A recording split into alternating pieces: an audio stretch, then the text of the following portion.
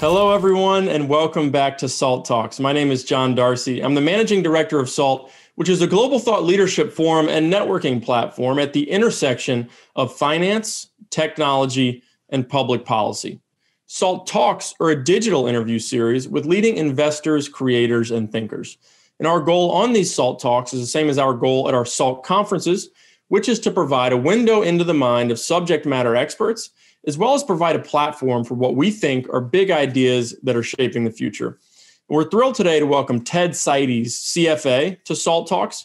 Ted Seides created Capital Allocators, LLC, to explore best practices in the asset management industry after a long, storied career in the industry, which he's still in the midst of, I would add. He launched the Capital Allocators podcast in 2017, and the show reached 5 million downloads in January of 2021. Alongside the podcast, Ted works with both managers and allocators to enhance their investment and business processes. In March of 2021, he published his second book, also named Capital Allocators: How the World's Elite Money Managers Lead and Invest, in order to distill the lessons from the first 150 episodes of the podcast. From 2012 to 2015, Ted was the founder of Protege Partners, LLC, and served as president and co-chief investment officer. In 2016, Ted authored his first book called So You Want to Start a Hedge Fund: Lessons for Managers and Allocators, to share lessons from his experiences. He's a trustee and member of the investment committee at the Winter-Gren Foundation, a member of the advisory council for the Alliance for Decision Education, and an active participant in the Hero's Journey Foundation. He previously served as a trustee and the head of the programming committee of the Greenwich Roundtable and a board member of Citizen Schools New York. Hosting today's talk is Anthony Scaramucci, the founder and managing partner of Skybridge Capital. It's a global alternative investment firm. Anthony's also the chairman of SALT. And with that, I'll turn it over to Anthony to start the interview.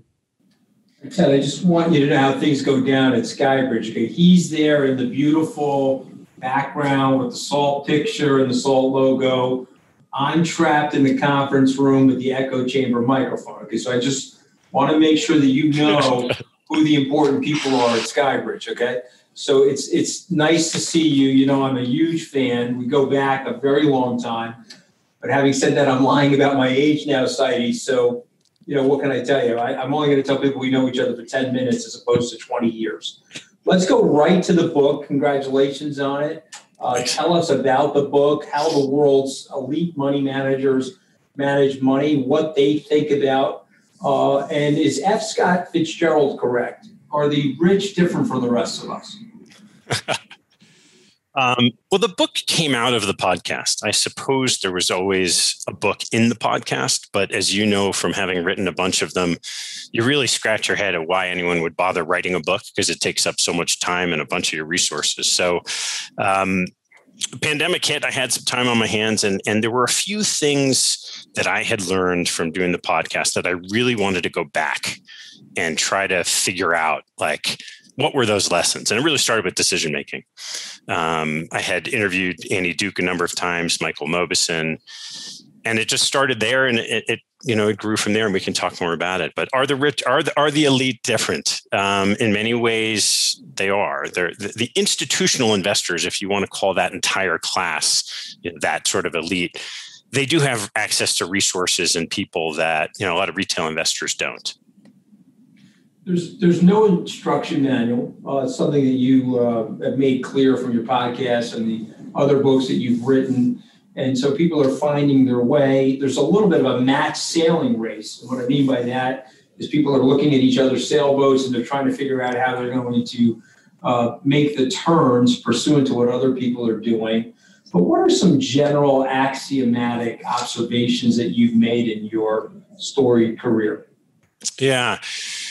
Well, there was an instruction manual once. It was Dave Swenson's book, Pioneering Portfolio Management.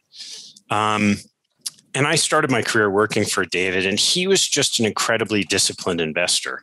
And one of the things I learned from him is this whole framework for investing that's common, that starts. I'm going to stop you for a second, just for our young viewers. David Swenson is the Yale Endowment. He's the chief investment officer there. About 20 years ago, he wrote a legendary book called Pioneering Portfolio Management, which all of us read. I just wanted to throw that in there, Ted. Yeah, sure. The good news is for you, you got all these young people. Hopefully these young people will go out and buy your book. I just wanted to explain to them who he is. I know. You're reminding me of our age now, Anthony, that I think you're right, that some people wouldn't know. David Swensen is really the Warren Buffett of institutional investing. And in this book you referred to, he described how he had invested at Yale at that point in time for 15 years. And now he's been there for 35 or 36 years. And it became known as the Yale model. And that book described kind of a multi-asset class framework. He started with the first principles of if you're managing an endowment, which has a really, really long time horizon, you want to be equity oriented. You want to own things. You want to be diversified. And he was a big believer in active management. And he described in that book a lot of the academic research and the framework for how he went about investing successfully at Yale. What he didn't do in that book was describe then how do you go do it? So it's good to have a framework. And one of the benefits I've had from being able to interview all these terrific people on the podcast is you start to figure out, how do they do it? How do these people go about figuring out what their strategy will be? How do they go find the money managers they want to invest with? What kind of research do they do? Once they make decisions, how do they make those portfolio decisions? And then how do they monitor those decisions over time? And so there's a whole section of the book called Investment Frameworks that tries to walk through that process for how did the people sitting really at the top of the food chain of capital go about their day-to-day. I'm going to lay out the organic ingredients. You tell me what I've gotten right and wrong. You've got actuarial goals. You have risk and volatility that you need to deal with because, God forbid, you need to build a building and then the market drops like in 2008. You have ESG goals where you're worried about the social impacts of investing. Tell us how you bake that cake with all of those ingredients on the table today. What do some of the best capital allocators do, Ted? Yeah. So it starts with what is the purpose of the capital? So in a pension fund, you mentioned, it could be this actuarial assumption. We need to earn a certain return because we have to fund the retirement of our constituents. If it's an endowment, it could be we need to support the budget of the university for decades to come, centuries to come in some instances. And then we also have spending along the way. So a lot of it turns to just starting with the very basic of what are your return objectives? What are your spending needs to achieve the goals you're trying to for that pool of capital? And it's very different if it's an endowment, a pension fund, it could be an individual. But that's where it starts. And then from that, you start to draw things like, what's the duration of the assets? Like how long can you be investing? What strategies do you want to pursue? How much risk do you want to take?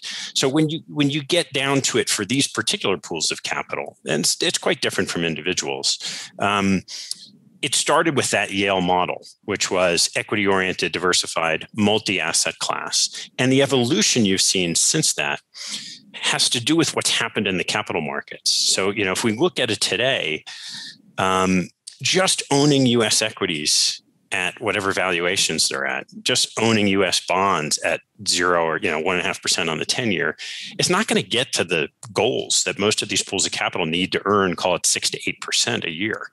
And so what you've seen is this evolution away from kind of pure asset class buckets and more towards the importance of active management and manager selection across these asset classes. Because if you just invest in US stocks, a lot of these CIOs don't think that's going to be good enough to meet their objectives. So there's the stark reality. We were in super low interest rate environment. You're talking about, I'm going to throw out a number. The pension funds' common assumption to meet their needs, 7%? Is that the right number? It's about right. It's about 7%. So with rates, let's call the 10-year, for the purposes of this conversation, banded between 1.3 and 2%. Let's just call it that.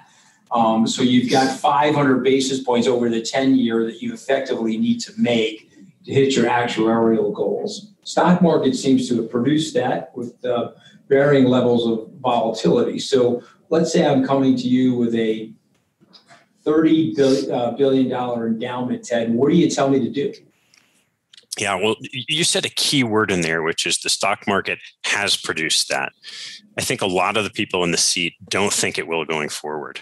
And so you do want to own equities because over a long period of time, you probably will get to those rates of return, but you might have some volatility along the way. A lot of these asset class strategies, what you see is they're very diversified. So there'll be US equities and international equities. There's been an increasing move over the last 10 years into private equity. There's a lot of good reasons why. And certainly venture capital with the top managers. And then you have a fair amount of hedge fund exposure. So managers trying to earn those equity-like returns, but with less correlation to the equity markets. And then you'll see things like real estate and timber investing and real assets. It's really global and completely sort of across the landscape in terms of the different opportunities that these people will pursue. For the individual, Ted, do you think the 60-40 classic portfolio allocation model is dead? Is that in a museum now, or is it still life to be breathed into it? Yeah, I mean, there's an argument you could make that any of these portfolio structures have a framework that might start with 60-40 or 70-30 or 80-20, depending on what it is. But just owning the 60 and just owning the 40 doesn't look very good for the next 10 years. Now, the problem, as we know, is we probably did have this conversation 10 years ago and 20 years ago. It didn't look good then either, because you really don't know what's going to happen in markets. And that's been a very, very tough bogey for anything else over the last 10 years. But most of the people that look at market history would say the probability of achieving anyone's goals for 60-40, that's pretty dead. Underneath what you might do to change it, there's still some risk construct that might look like 60-40, but you're just not going to achieve it owning the 60% stocks and the 40% bonds. So you've done 200 interviews, which is a sensational amount of interviews. Some very eccentric people that you've interviewed. You're talking about yourself or the other 199? Well, obviously, I got to think I'm at the top of the list in terms of the eccentricities, But tell me some of the memorable quotes. Tell me some of the memorable observations. Tell me when you clicked off the microphone and said, okay, wow, I've got that in the can. That's going to be relevant or timeless. Give us some of the stories from your podcast. I mean, the amazing thing about the podcast is without stretching, I think I felt that way on probably 175 of the conversations. And part of that is having been in the business for 20 years and knowing great people to talk to, who have really interesting stories to tell. So there's a lot in it. One of the things I did in the book, the book is structured in 3 sections. There's sort of a toolkit, which are disciplines and skills that CIOs need that you're not taught in the investment world. There's this investment framework section I talked about. And then there's this last section, which is called Nuggets of Wisdom. And there's 184 quotes that come out of 3,500 pages of transcripts of some of the most interesting quotes across investing and life lessons. And then at the end of that, there's a top 10 list. So there's a little bit of everything. But just give you an example of one of those kind of frameworks that's distilled in a quote, and I'll give you 2 examples of quotes. One of the most surprising things that I found from doing these conversations is that everyone talks about being a long-term investor. Almost no one is able to invest for more than, let's call it, a 3 to 5 year horizon, because the whole governance structure that goes into a decision-making process for investing has a lot of people involved.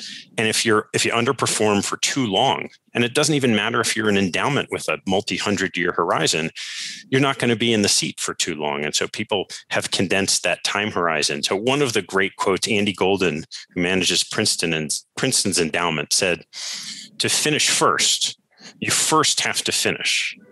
So let me give you a slightly more colorful version of that that's in the book from a young, aspiring, good-looking gentleman named Anthony Scaramucci, who you may not remember this quote, but it came from the show.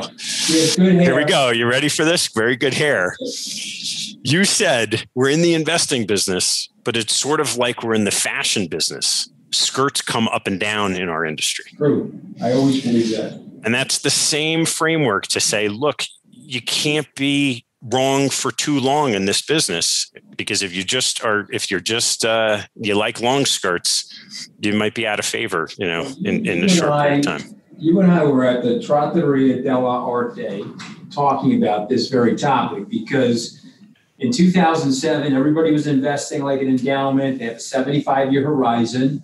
2008 comes. Now we have a 75-minute horizon, and everyone wants their hedge fund manager to have an ATM machine in the lobby of the hedge fund. Then we're going into private equity. Now we're going into crypto, which we're going to get to in a second. Yeah. But yes, I do think we're in the fashion industry. There are trends on top of the fundamentals of investing. And then the other issue for me, which I would add, is that everybody is a long-term investor, Ted, until they have short-term losses. The minute they have short-term losses, they start freaking out at you, which Skybridge experienced in March of last year. Now, I will point this out, and you know this about the way the world works. There were 5 obituaries written about Skybridge after our disastrous March of 2020. We're up like 40% since then. No one's writing about the Renaissance, trust me, okay? It's just the way it works in our lives. But Darcy is chomping at the bit here. He's got that beautiful background behind him. I'm stuck in the large conference room with the shitty microphone, and I want to make sure that my producer puts the word shitty in there, because this is for John Darcy right now. But I got 2 last questions for you. Your career, I think, has been absolutely fascinating. You worked at the Yale Endowment. You were in the hedge fund seeding business. You made a bet with Warren Buffett. You're now doing something that I think is even, in my mind, more fascinating, because there's an academic lilt to what you're doing. Describe your career to us and tell us what's the future for Ted Seides. Wait, well, you walked through it. I don't need to do that. But what I'll tell you is, in my early years working for Dave Swinson, I got really lucky to learn the business the right way, learn great lessons about investing before I had bad habits on my own. And it's so fortunate to have a mentor like that earlier in your career. I tried direct investing after business school. I worked at a private equity fund. I worked at a hedge fund, and I was surprised, but it just wasn't for me. I didn't enjoy it as much as I enjoyed investing in people.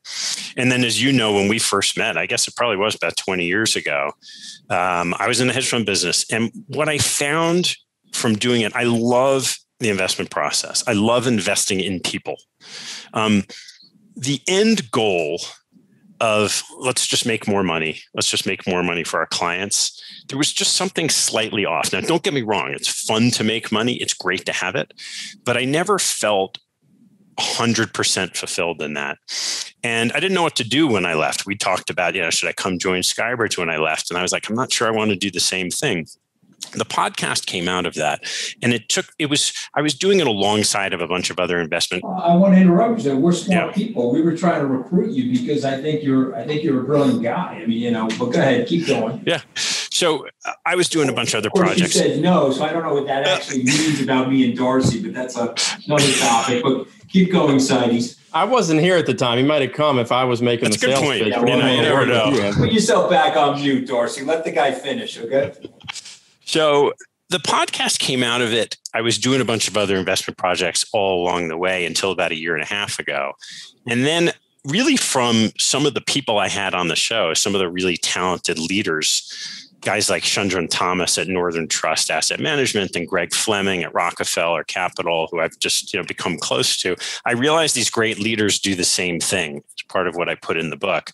They create a vision, they repeat it all the time, and they motivate people using it. And so I started to think very carefully about what is it that I'm doing and what do I enjoy about it. And I came up with this idea of the vision of capital allocators to learn, share, and implement the process of elite investors.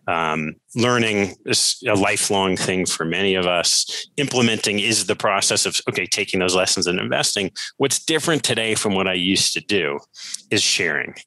And I come from a family of teachers in many ways, and I have found that incredibly gratifying. So you then take that and put it together with a bunch of values, statements of how you want to behave. And I look through that and I said, boy, what this is really about is what I refer to as compounding knowledge and relationships.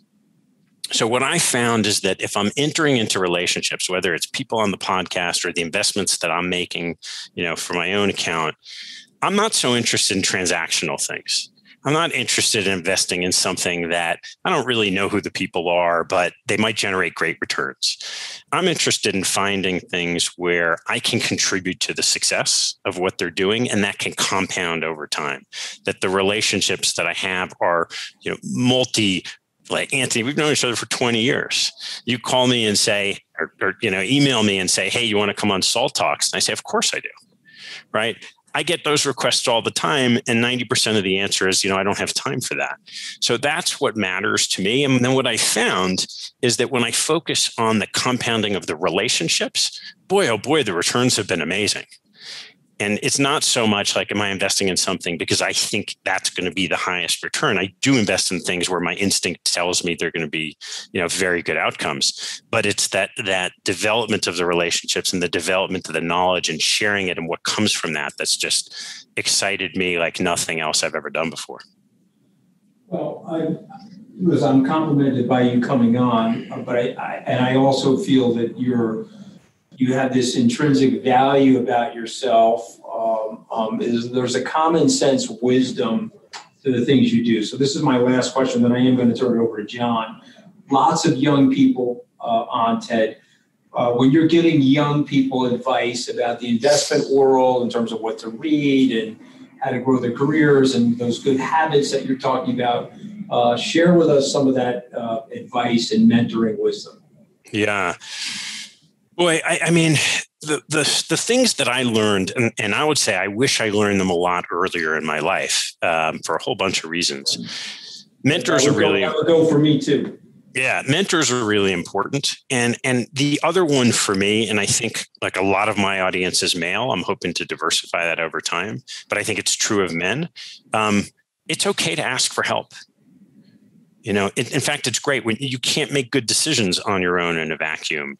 And I, for whatever reason, was terrible at asking for help throughout my life. And that's a big one that I'm constantly pushing myself now. And lo and behold, when I do that, wow, you get to answers faster, you get better answers, and you really get to involve people in what you're doing. So, Do you think that's a male thing, by the way?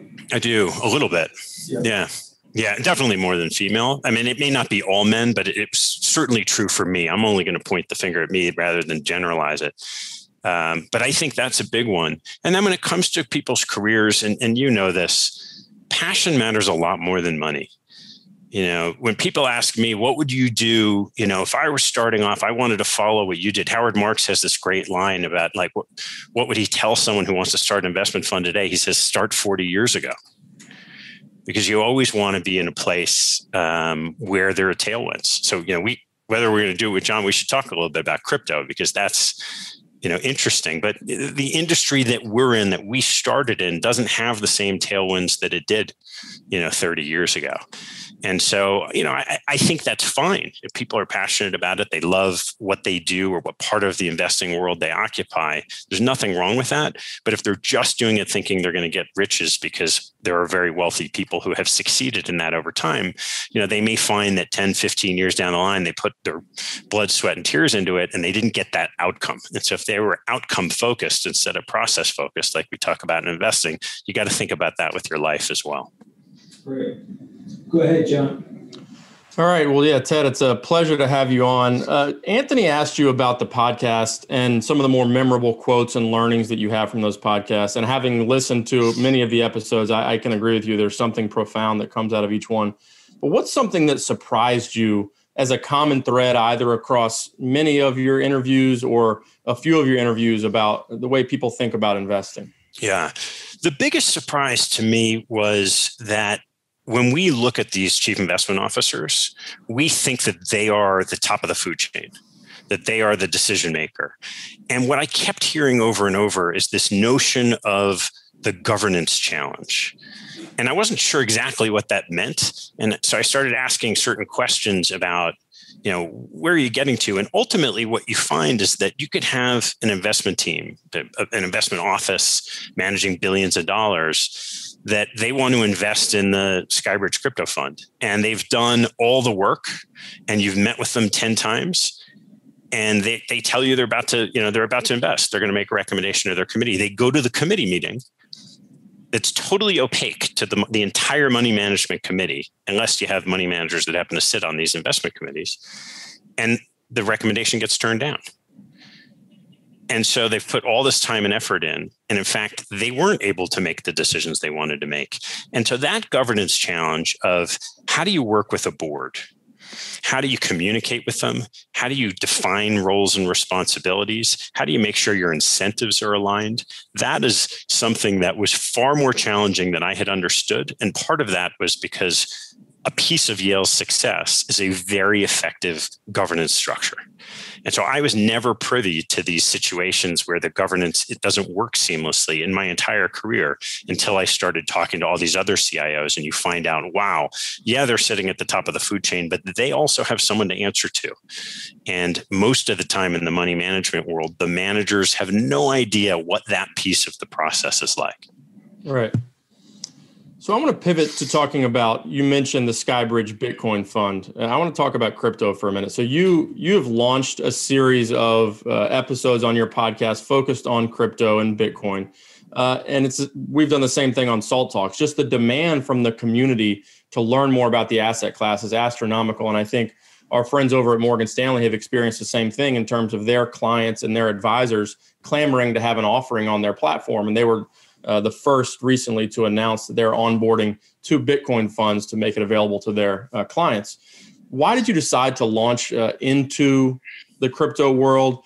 What's the feedback that you're getting from people in the institutional investment community about whether this is a investable asset class? There's obviously a wide range of opinions on Bitcoin and crypto, but what are you hearing and what's your view on the asset class? Yeah, let me give background because I love showing my own humility.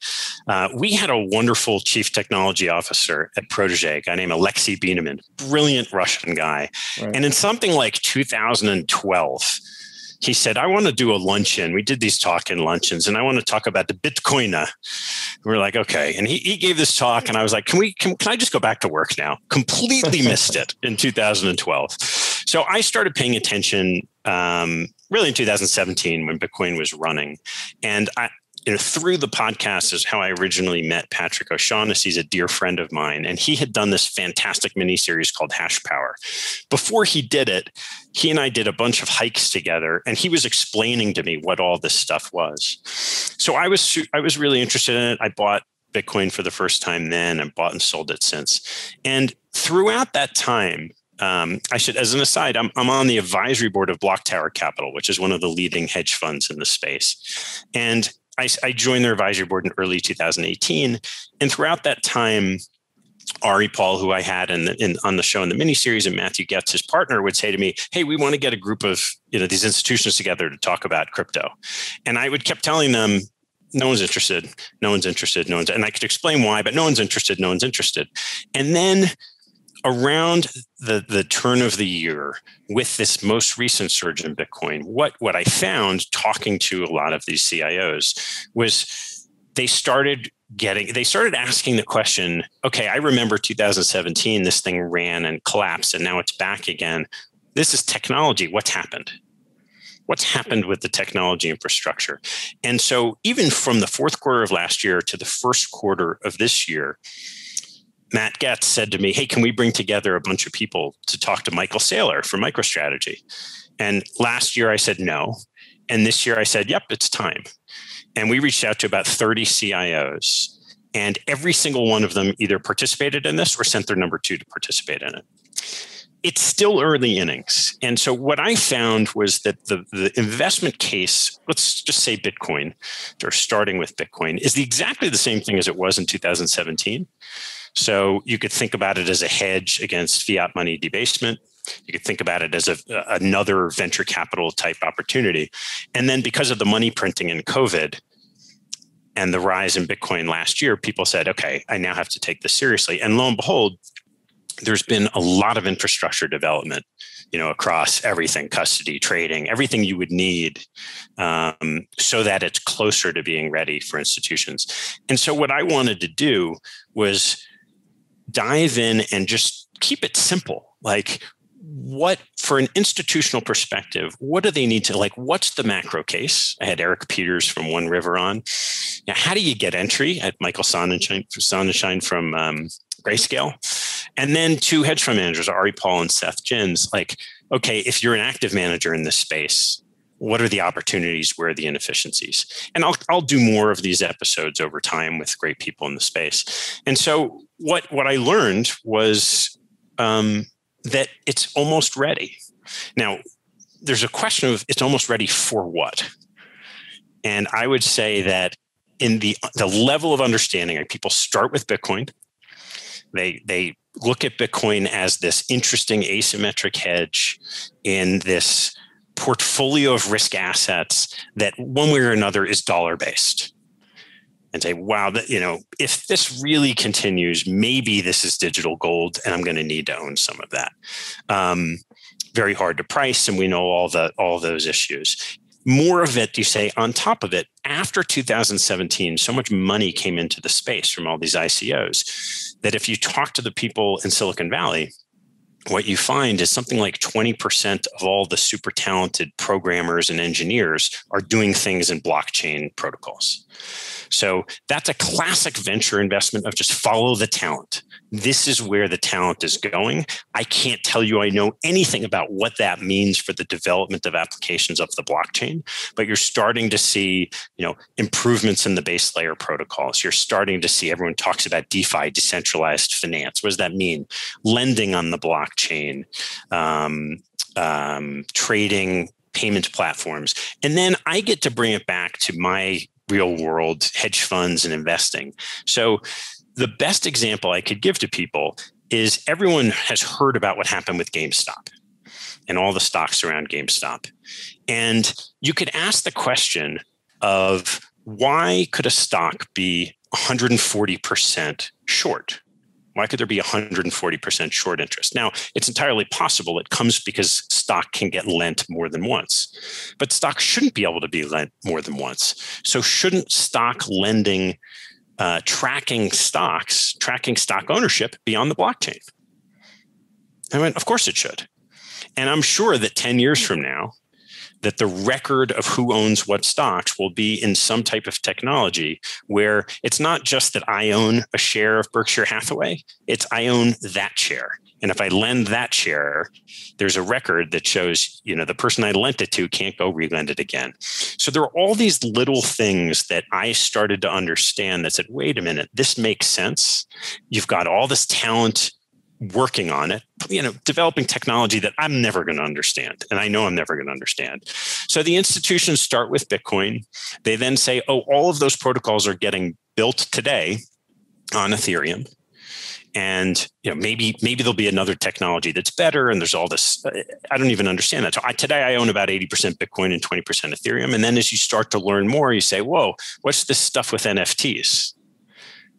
And I had a long conversation with Ari about how is it possible that I could go, I was kind of like, what's this NBA Top Shots? Like, what is it? And I went on their website and I watched this amazing clip of Zion Williamson blocking this shot way into the stands. And that was, somebody bought that on the blockchain for $250,000. I said, wait a minute, I just watched the clip. It's the same clip. It's not in a glass case like a Honus Wagner baseball card, which I understand that. How is that possible? And you start to have conversations about what's the difference between a Picasso and a forged Picasso? What's the difference between a Birkin bag and a mock-up Birkin bag that came from the same factory? And you start to realize, wow, there is something to scarcity and branding. And it's not any different with NBA Top Shots than it is with a whole litany of things that have had value in the eyes of the beholders for many years. So you start pulling all these threads, and as you get a little bit deeper, people get more interested and they realize this could be, Web 3.0. This could be the next big ecosystem. So you start to pay attention. As you're an institution, you start with your venture capital managers that you trust. Chris Dixon at A16Z. That's when Yale was in the press 3 years ago for investing in Bitcoin. They didn't. They just invested in another venture fund. And now you see Bitcoin purchases, and we're going to see more and more. I think there's a tidal wave of coming into this whole ecosystem over the next 5 or 10 years.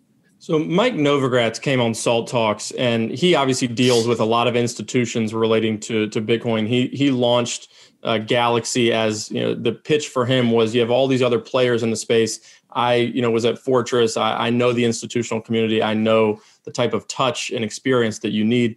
He made a comment that he thinks that only 10 to 15% of whales in the institutional community. So that could be insurance companies, that could be endowments, that could be pensions. He only thinks that 10 to 15% of those who are invested in Bitcoin have publicly revealed their position. So you have 85% of those are long Bitcoin, but haven't announced it yet because of concerns around the stigma of Bitcoin or ESG concerns, whatever it may be. Do you think that's accurate, that people in the institutional community are invested into Bitcoin more than we realize, and they just are still reticent to disclose it? Or what do you think the adoption rate within the institutional investor community is for Bitcoin? Well, the only way I can answer that by saying if it's not disclosed, neither Mike nor I know the answer to that. Right. Coinbase has sponsored my show. They sponsored the mini series, and Brett Tejpal, who runs their institutional sales, is a good friend of mine. So recently, there was some announcement that there were a few institutions that owned Bitcoin directly, and that I know is true because I was able to confirm it with Brett.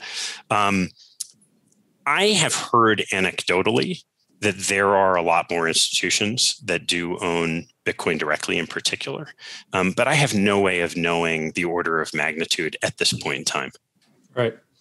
So you talked about how COVID sort of poured gasoline on the adoption of cryptocurrencies and decentralized finance. It was something that maybe was inevitable, but all the money printing and the move to a completely digital world sort of accelerated adoption, which we're seeing in the price of cryptocurrencies over the last year or so. How did the COVID-19 pandemic also influence, if at all, institutional investors' approach to investing as it relates to different factors? So obviously the value factor hasn't performed nearly as well as technology and growth factors have since the onset of the pandemic. Has that caused a long-term monumental shift in the way these endowments and pensions and insurance companies are looking at portfolio construction? Or do they take a long-term enough view that they're like, okay, we can't, have a knee-jerk reaction to every, micro trend in the market?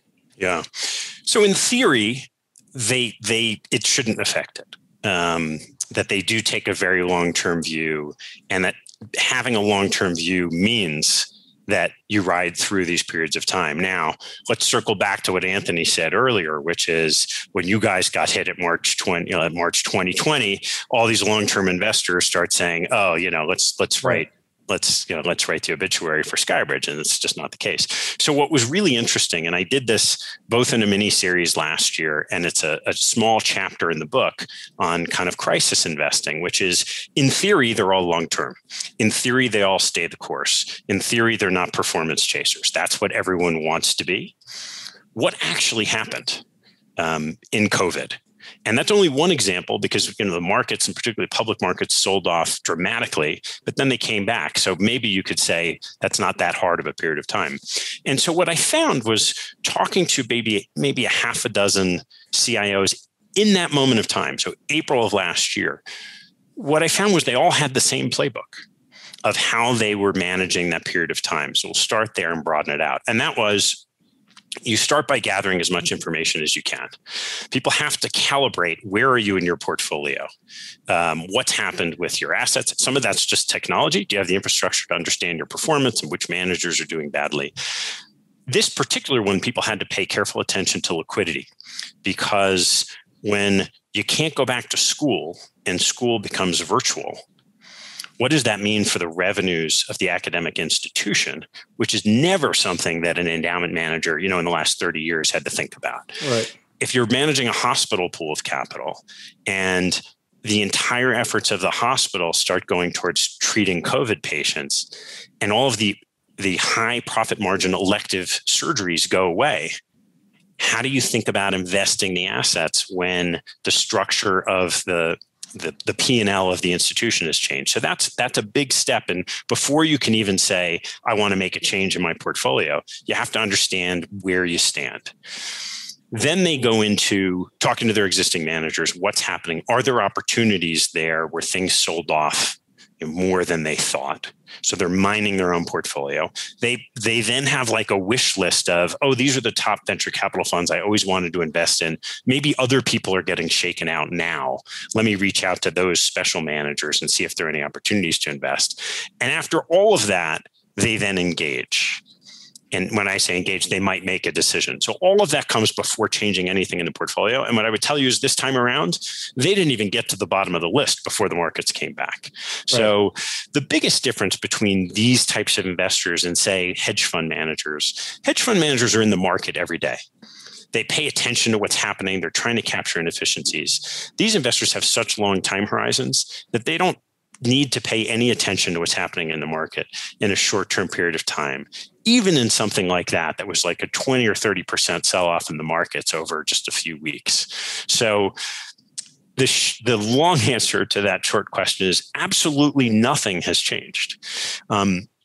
What we saw, right, everyone has talked about how the trends in place from technology accelerated during COVID, and that's true. So people now think about, well, growth stock investing, value stock investing, and right at the point, this always happens, right at the point when everyone was ready to leave value investing for dead, there's been such a bounce in value stocks that I think value just outperformed growth for the period going back to January of 2020. Because there's been such a strong move. So markets are cyclical. The skirts go up and down, as only Anthony can say. And most of the people in this seat just, over time, they stay the course. They stay diversified. So they don't have to make those calls. They're going to have a value manager and a growth manager. And one's going to perform well when the other one isn't. Last question I want to ask you, also related to the pandemic and the future, has to do with investment due diligence, the most exciting topic that anybody can talk about. But it's fascinating. Anthony and I happen to be in the office today. We're standing 200 yards apart from each other, but we're on different computers doing a Zoom interview with you. In the fact that he took the better location with the better room rating, Ted. That's how he is. So he's a selfish. What can I say? He's a selfish millennial. Okay, here I am as a struggling baby boomer, struggling. Go ahead, Darcy. Keep going. Yeah, but during March of 2020, as Anthony talked about, our portfolio got hit. We were heavily allocated towards stuff like structured credit. There was basically a lockup in those markets, despite the fact that we felt that those assets weren't fundamentally impaired. But in a lot of cases, whether you're talking to sovereign wealth funds or pensions or endowments, they were reallocating capital to strategies and managers they knew. They were doubling down on things that they were intimately familiar with. But at the beginning of the pandemic, at least, doing due diligence on new funds was challenging for a lot of firms that are used to in-person meetings and an old way of doing things. How much have they adjusted to this idea that investment due diligence now is going to be done on Zoom and virtually? Are they comfortable with that? And is that going to be, part of the future? Are we going to continue to do these Zoom due diligence meetings even after the pandemic hopefully ends? Or are we going to go back to the old way? Yeah. I think for a long time throughout most of last year, your average CIO was deeply uncomfortable with making a decision to invest in someone they hadn't met before. And they would just hold out hope that by the time that their queue was done and they needed to make changes, like if this lasts for a couple of years, they certainly were going to have to figure out a new way of doing things. I don't think it'll change that much. And there are really interesting theoretical questions of whether that's right. Like, do you really get a lot of value face-to-face meeting that person? Is there more in the dynamics? And I think what people would say is that the part of the assessment that goes with trying to figure out how a team works together is very, very difficult to do virtually. It's a very rare situation when you can have an Anthony Scaramucci on a Salt Talk, and pretty clearly what this guy is like day to day. Most people aren't that authentic and transparent with themselves and how they're going to work with their team, especially when they're trying, they have a goal to raise money from you and they're going to put their best foot forward. So if there are frictions, it's so much easier to hide them by not having those people on the camera. Are you saying I would have raised more money in my life if I was less authentic and less crazy? Is that what you're trying to say, Cyrus? Well, those are authentic and crazy are two different things. That's your choice. Authentic. No, most people are crazy. Let's just stipulate that. And what they try to do is hide the crazy. Correct. But we don't. We let the crazy go out. Maybe we'll have a pepper conference before this is over. You never know. I think authentic is a very healthy thing. I agree. And you have that in spades, my friend. I appreciate it. So, John, I think to come back to that, we're now at this funny point where people have gotten more comfortable with the notion that they can take the risk of knowing that they don't know everything by investing in something new on Zoom. At the same time, where now you could look 6 months out and say, hey, we may be able to travel again. I do think there's going to be incredible reduction in all of the travel because there is a fair amount of if I'm going to meet a manager 8 times before I'm even going to think of investing, there is no reason at all why I can't do 2 or 3 or 4 of those over Zoom because you're going to basically get the same amount of information. What's going to be interesting to see is on the other side, on the manager side and their business development efforts, managers love the fact that they haven't had to travel. Public equity, but really when you talk to private equity guys, but how many they go on a road show because there's a finite date to close a fund and they have the same conversation 150 times. And so the question is really going to be if the personal connection ultimately matters in winning that sale, who's going to be first?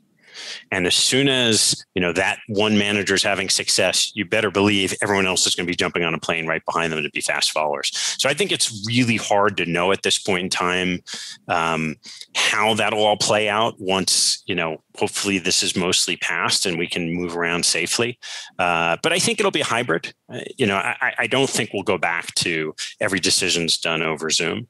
Right. But it's been a challenge in it's created an acceleration of kind of the winners and the losers in this field, as well as, a lot of life, because all of the new investments, or ostensibly all the new investments that got made, were in pre-existing relationships. If you didn't have the relationships going into the pandemic, it was really hard, if not impossible, to raise money, over the last year and a half, I guess a year. Yep. Absolutely.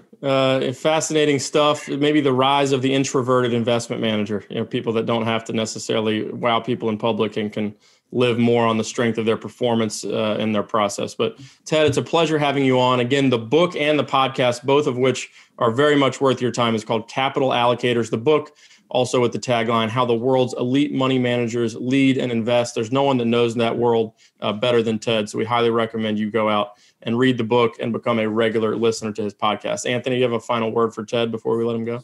It's great. It's great to have you on. And I'll take another run at you when you get bored with all. You can do your podcast here at Skybridge, by the way. So just letting you know that recruiting offer still stands, Mr. Sykes.